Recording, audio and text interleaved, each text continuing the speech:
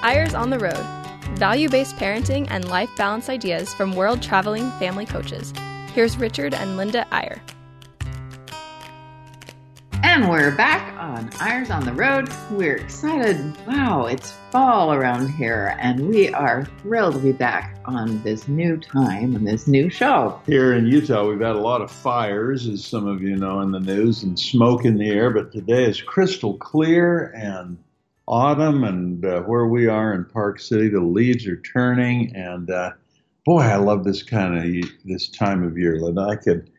I could see it going on for months, but I don't think that'll happen. In fact, it could snow next week. Who knows? It could, absolutely. We had a huge storm one year in September years ago, but anyway, you just love fall because it's your birthday. Well, I do love fall because it's my birthday. We have a tradition for all of our children's birthdays in our family, and mine happens to be jumping in the leaves. We may have mentioned that before. I'll bet we have. And, you know, all of our kids live all over the world now with their families. And what we start getting in October is little leaves in the mail and grandkids saying, hey, we honored your tradition. We jumped in the leaves. We buried each other. We stuffed leaves down each other's back. Now, I don't know, what that tradition means exactly, but it sure is fun. The leaves are coming down. Anyway, we are excited to be talking again today about marriage. Marriage is what brings us together today. I was going to say that, but I couldn't do it as well as you. My favorite line from the movie Princess Bride. Oh, wow. We love that movie. Our kids just about have that memorized. In fact, Richard was this summer watching that with our little kids, our like 3-4 little girls. Oh, I want to introduce them to, the best movies of the world. They've got to know about Princess Bride, and they've got to know about, Black Stallion. There's a lot. There's a list. We've got some favorites. Going on, we do think that marriage is, in fact, what we like to call it is marriaging instead of parenting. Why isn't there a verb called marriaging? I mean, it is. We are marriaging. We are working on our marriaging. And it really is important to think about it that way. 50 years ago, parenting was not even a word. Yeah. Because people didn't think about parenting. It just happened. But now, marriaging is a big deal. That's our crusade. Make marriaging into a word that's of equal importance, maybe slightly more important than parenting. It makes me think, Linda, of a really funny time. We were with our daughter Shawnee last night, who is visiting from Arizona, and I was thinking about a time way back when she was just a little girl. She was such a loving little girl. I called her Pixie, was my nickname for her, and she was so cute and sparkly and happy. And when I was trying to make a point to her one night, I bet she was about 5, and I said, Shawnee, I just love you so, so, so much. I can't even tell you how much I love you. And I don't know how it came up, but I said, there's only one person in the world that I love just a little bit more than you. And her little face just fell. She was just so devastated. She said, who is it? Who is it? I said, well, it's your mom. I love your mom the most of all. And, she just couldn't handle that. She was just so sad for the longest time. She was just talking about that. I've had a fun, wonderful weekend. It really is pretty amazing. We were down at the Shakespeare Festival. It's still going on, folks. Go down there. They have such great entertainment. A lot of the Shakespeare stuff has finished. The Othello's still there, but there are some fabulous plays down there still, and going, I think, through October, some of them. So Linda does this. She takes her daughters and her daughters-in-law, and she runs off on little trips, sometimes big trips, and leaves me to fend for myself. Oh, you poor dear. That's why I'm glad we're talking about marriage today. I think, you need to know how poorly I function when you're not here. Well, you sort of know that because you saw the kitchen and I saw the dishes. Yeah, I saw all that. But anyway, it really is exciting and important to keep talking about marriage, because those of you who are married, and we know we're talking to an audience a lot of single parents and so on who have had unfortunate experiences with marriage, or maybe fortunate. Maybe they got out of the or maybe, but some have lost spouses, and it really is. It's so important to talk about it, think about it, improve it, do the best we can to have our partners be our most important priority. Yeah, and you should know that when we decided to do this little series on the most important things, tips, if you will, ideas that we have seen work all over the world in marriages, when we decided to do this little mini series on this show, we sat down and made up a list, and we came up with 20 tips, 20 of the best marriage tips that we've ever found. And Linda said, that's way too many. And I said, well, maybe we should have 30. I mean, maybe we should just keep going. No, that is way too many. But we boiled it down to 10. And this one today that we're going to be talking about is number 4. We don't always do them every week. As you know, things come up, and we talked, for example, about the myths of marriage recently, but that wasn't one of the 10 tips. And anyway, this is number 4. And in some ways, Linda, this may be the most, I don't know if it's the most important. It may be the most interesting in some ways to talk about, because what we're focusing on today is how do you resolve conflicts within marriage? What are the ways that work? Because there's a lot of talk about conflict resolution, and some of the ideas, frankly, we think are really bad. They exacerbate differences. They cause more problems than they solve. And we're going to try to suggest some things today that we think when you have a disagreement in a marriage, in a relationship, whether it's a little one, and there are a lot of little ones that come along, or whether it's something pretty major, how do you go about it? How do you handle it? And Linda, maybe before we even get to those solutions, we should talk about, is conflict in marriage necessary? Or are there some marriages that progress to the point where there is no conflict, there's no disagreement, there's no argument, there's no fighting, there's no, everything's copacetic, everything's perfect. Both parties just completely agree on everything. Well, I don't think there's any marriage that there's no conflict and is perfect, but I do think we have a little more conflict than most people.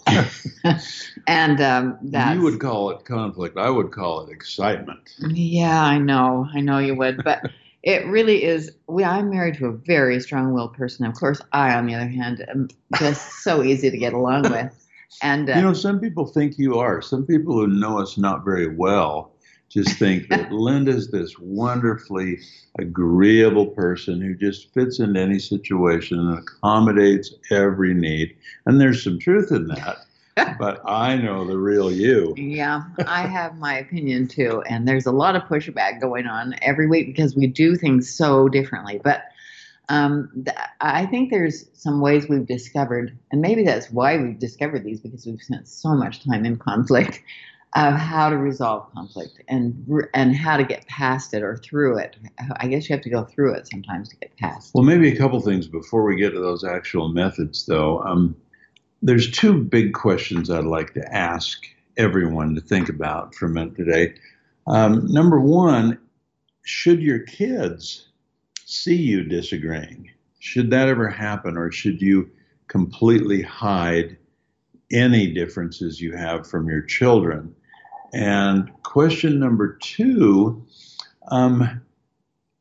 is disagreement a positive or a negative thing? I mean, is it something that can turn out well, or is it always a problem? And I guess there's a third one, and maybe this is one that I can portray with a couple of cliches. We've all heard the phrase, some things are better left unsaid. And the question is that true? Is it true that on some things you just agree to disagree as a couple, as a married couple? We're never going to solve that one. You think one way, I think another way. Let's agree to disagree and just not talk about it anymore. Or is it more true, the other old cliche that says, unexpressed feelings never die. They just get buried and come forth later in uglier forms. In other words, do you sweep things under the carpet and ignore them when there's a problem or a difference of opinion or a thing where you've hurt each other's feelings? You just ignore it, hope it goes away, or will that thing end up festering as we go along? What do you think on those three? What about on the first one, children? I really think, the children, Yeah. I do think it's important to resolve. As soon as children see you arguing, they think, divorce, our parents are getting divorced. Oh my gosh, we can't do this.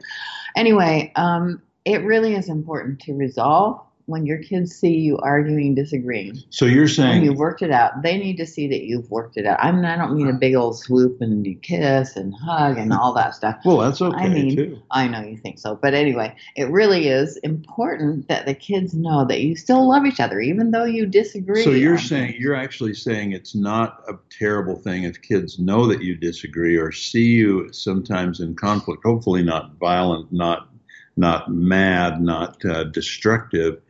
But you think they should see that there's disagreement, but they should also see the resolution. Yeah, exactly. It does remind me of that. We've had people come and say to us, my parents never disagreed. They never, ever disagreed. They never fought. And we always say, well, they hid it from you pretty well. Yeah, I think that there's so you're always saying that. Maybe it's more honest if they know you disagree, but also know that you. On the second one, I really think that it's fine to just disagree on some things and leave it at that. I mean, we just do not think alike enough to think that we're going to agree on every single thing. And I think it's okay just to agree to disagree. You know that. But you're talking about a method or a way of doing something. You're not talking about a major thing where, there's been hurt feelings and so on. Let's not even resolve. Let's just quit. Let's just stop. Let's just agree we're never going to solve this. Because that's the kind of feeling that gets hidden and comes forth later in uglier ways. Right, but that's the kind of thing where you say, I understand how you feel and you're really not going to change your mind. And I understand how I feel and I'm not going to change my mind. But we still love each other. We don't have to. I mean, there are households of, we have friends who the wife's a Republican, the husband's a Democrat, and they disagree on politics completely, but they still completely love each other. Okay, well, I think that's an interesting point that we're trying to clarify here. So you're saying you can have different views, but I think I'm saying, but if there's something personal that's happened and feelings have been hurt or there's an unresolved thing that's going to affect how you do something down the road. Yeah, of course. You've got to somehow come together and figure that out, even if it's a little painful. And one of the methods we're going to talk about on the other side of the break is setting aside a certain time when any little loose ends or disagreements or bad feelings have a chance to surface and to be rectified or resolved before they become these terrible little things that are hidden and that are deep down inside and they're resentments. And then come back later in uglier forms. Right. And I too agree with that. I mean, sometimes I've been so mad at you and I didn't even know why. And it's because I'd buried a lot of things over and over again, like, that drives me crazy. We have to dig them out. We have to. And so finally I realized I'm not really mad at what's happening now. I'm mad because it is the end of a long line of things that I'm mad about. So I think that is really important to dig those things up and really express. All right. So we've sort of in the first half talked about the who, what, where, when, and why of some of these disagreements. But in the second half, we're going to talk about the how. What are the best ways to resolve conflicts within a marriage or a relationship? We'll be right back after this brief break.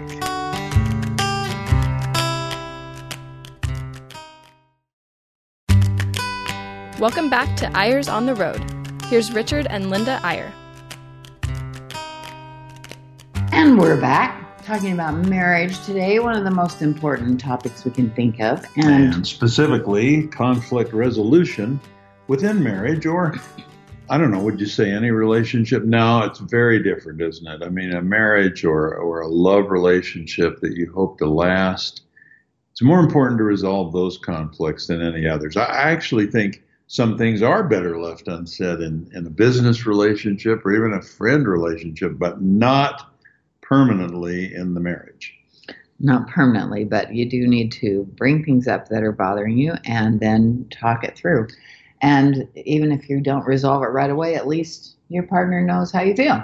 So let's start with that one, Linda. The first, we're going to give you 3 things we think are always important and always work. And one is to get the air cleared at some kind of regular intervals. Now, we got some advice when we got married by the person who married us, by the person who performed the marriage, that turned out to be really, at least for us, really bad advice. The worst advice we've ever had. I mean, he didn't know us very well, I guess, and how could he? But anyway, he said, never let the sun set on an argument.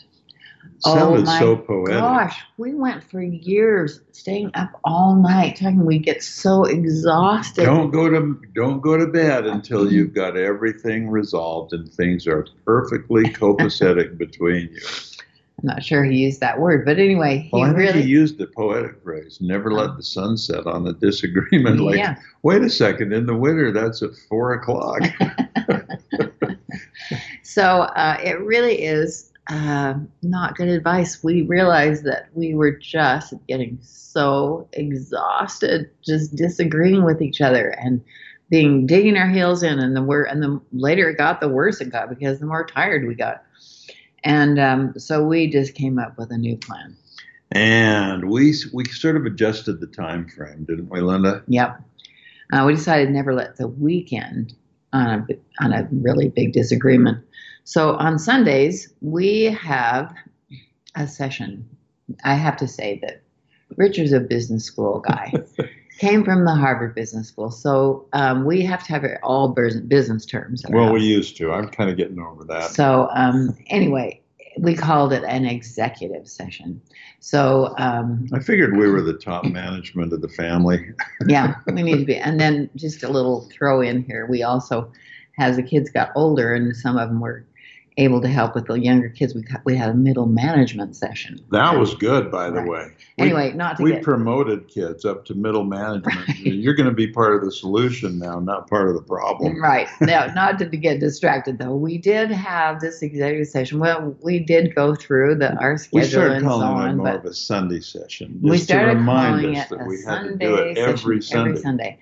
And we sometimes if I got my feelings hurt, or if I just felt bad about something, a lot of other stuff was going on, I'm thinking, well, I don't have time to stop and have an argument. I'm saving this until Sunday. And then by then, feelings were kind of dissipated a little bit. And I think it was really helpful. And then on Sunday, we had a lot of kids who took Suzuki violin lessons. And this is Suzuki method. Tell them something really positive on the first, like this is a sandwich method. Also really positive, the bread on the first. And then the meat in the middle of what you really want to say, and then the bread on the end. So assure them that you do love them and so on, but you really hurt my feelings this week. Do you remember how this happened and this happened? And sometimes it was a total surprise to you. Sometimes you kind of knew. And to end with something really positive is always really good too. And I'm not sure I always did that right. I think you did it really well. And I think for the audience we have on this radio show, we can even be a little more specific in that. We also called it at times a testimony meeting, a private testimony meeting or feelings session. And we would have to do this when the kids were not around. We'd have to do it early in the morning on Sunday or in the evening after they were in bed. So we could have a little private time together, not a lot of time, but some concentrated moments when we could do our scheduling for the week and other things, but also where we could have this little testimony meeting or feelings session where we express our love to each other and to other things, our spiritual just mostly testimony. What we've been thinking about during the week. And I think you don't take time to talk to your partner about what you've been thinking about, whether it's something spiritual, whether it's something startling that you've learned, or. But the point is, within that atmosphere, within the atmosphere of I'm sharing a testimony with you, I'm sharing my feelings with you, or whatever.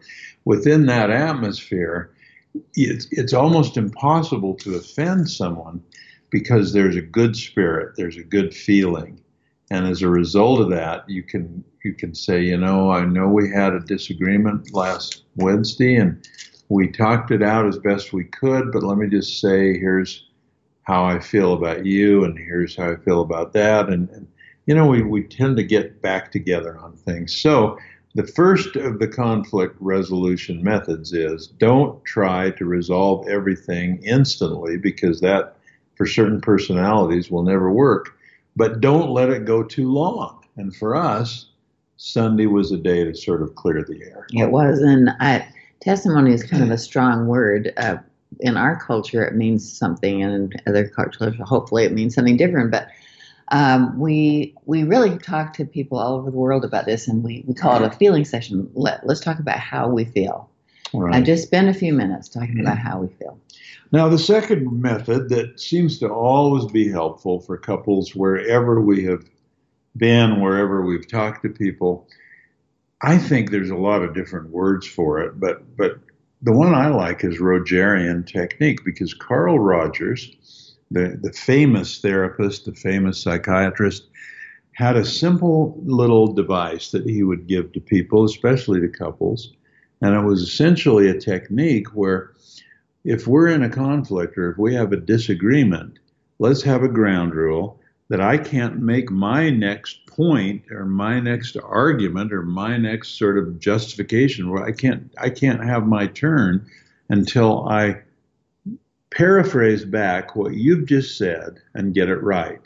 So we're having this discussion and we have this rule, and now I say, okay, what you're saying then, Linda, is, and I repeat it. If you say, yes, that is what I'm saying, then I can go ahead and make my next point. And it's such a relief. And in some conflict resolutions, I would swear he was not listening. He did not know what I said. And the minute I hear him say, this is how you feel, and he gets it right, I'm like, are you kidding? You really know that? And you're still saying that? Oh, my gosh. Or, I mean, you are so good at this, honey. I have to say, you really are so good at it. I am when I focus on listening to you, and that's the point. Yeah. That's the point, is forcing yourself to listen to what the other person's saying. Listen well enough that you can actually paraphrase it back to them. Yeah. And so it's the listening that counts. Well, and you're so great at that. What I do is say, okay, this is what you're saying. This is what you feel. But don't you realize how dumb that is? That is so ridiculous. And then we start all over again, you know. Yeah, ideally you say, is that what you just said? And I say, no, that you've misunderstood me. Here's what I'm saying. And then you say, okay, this is what you're saying. And when you get it, so I feel like, yeah, you did hear me, then you can make your next point, and so on. And it's a simple technique, but it defuses the argument right away. It defuses, and it begins to get this kind of listening communication where you're going to come together. You're going to get to a resolution on that. Right. That's really a good one. Now, the third one is your personal favorite, Linda, I think, and it took me a while to come around to this. This is something we learned on one of our speaking tours from some people that had an interesting way of saying it. And we call it go to the balcony. Yeah, we actually got this idea from Bruce Feiler, who's a great guy, does so much good writing. And he says, when you're in the middle of a conflict, just say, wait, take a break. I'm going to leave. And you leave, and let's converge later. But he actually says, I go away and I pretend like I'm just like a timeout for a few minutes. And I pretend like I'm standing on a balcony and in a theater, and I'm looking at the stage, looking at us argue. And I'm thinking, what could she be thinking? What was that about? Wait a minute. I get a perspective. Right. Yeah. I get some perspective on what's going on. Why is she saying that? Are these buried feelings coming forth or whatever? And he said, even when I do that, it is so insightful because I start thinking to myself, what could she be thinking, instead of making my point all the time. So he said, just go away, change clothes, go do gardening for a minute, and then come back. Right. Agree to come back together and talk about it again, and you have a whole new perspective. You're not walking away. I mean, you're not. The worst thing you can do in an argument is just say, "We're done. I'm out of here," and leave, and leave mad, and that just deepens the gulf, whatever it is. But it's like a little timeout. It's like, let's go to the balcony. And I did think it was interesting. Sometimes you just go change your clothes, or you just go wash your hands, or you just go pull a weed out in the garden, or you do something to disengage you from the emotion or the hurt feeling or whatever it is of that moment. And then you come back together 10 minutes later, and you're both a little calmer. You both sort of tried to think a little more perspective, and you pick it up again. Yeah. Now, let me just say that every couple is different, and some of these things will work for you, and some of them just won't. Being with these girls this weekend has been so insightful because and honestly, nobody says anything really bad about their spouse, but they just say, my spouse could not do this. They can't. They came from a different culture, and they could not do that. We went to Tuacahn and saw the Prince of Egypt down in St. George, which was fabulous. It was so amazing. They actually parted the Red Sea in this in this play, but we had a chance to talk on the way home because we had a long drive, and we were talking about different aspects of different husbands and how they handle things. This is Linda and her daughters, if you're imagining this conversation. And a daughter-in-law. No men are there. Who was married to one of our sons. And it was so interesting to hear their perspectives of how they work through things and what they will do. And then when they come to a stop, nope, I can't do that. Nope, I can't do that. Because they're raised in a very interesting, our daughters were raised in an interesting in other cultures. I mean, so we had to modify this when we're speaking in India or when we're speaking in the Middle East, particularly, where, well, we won't get into that.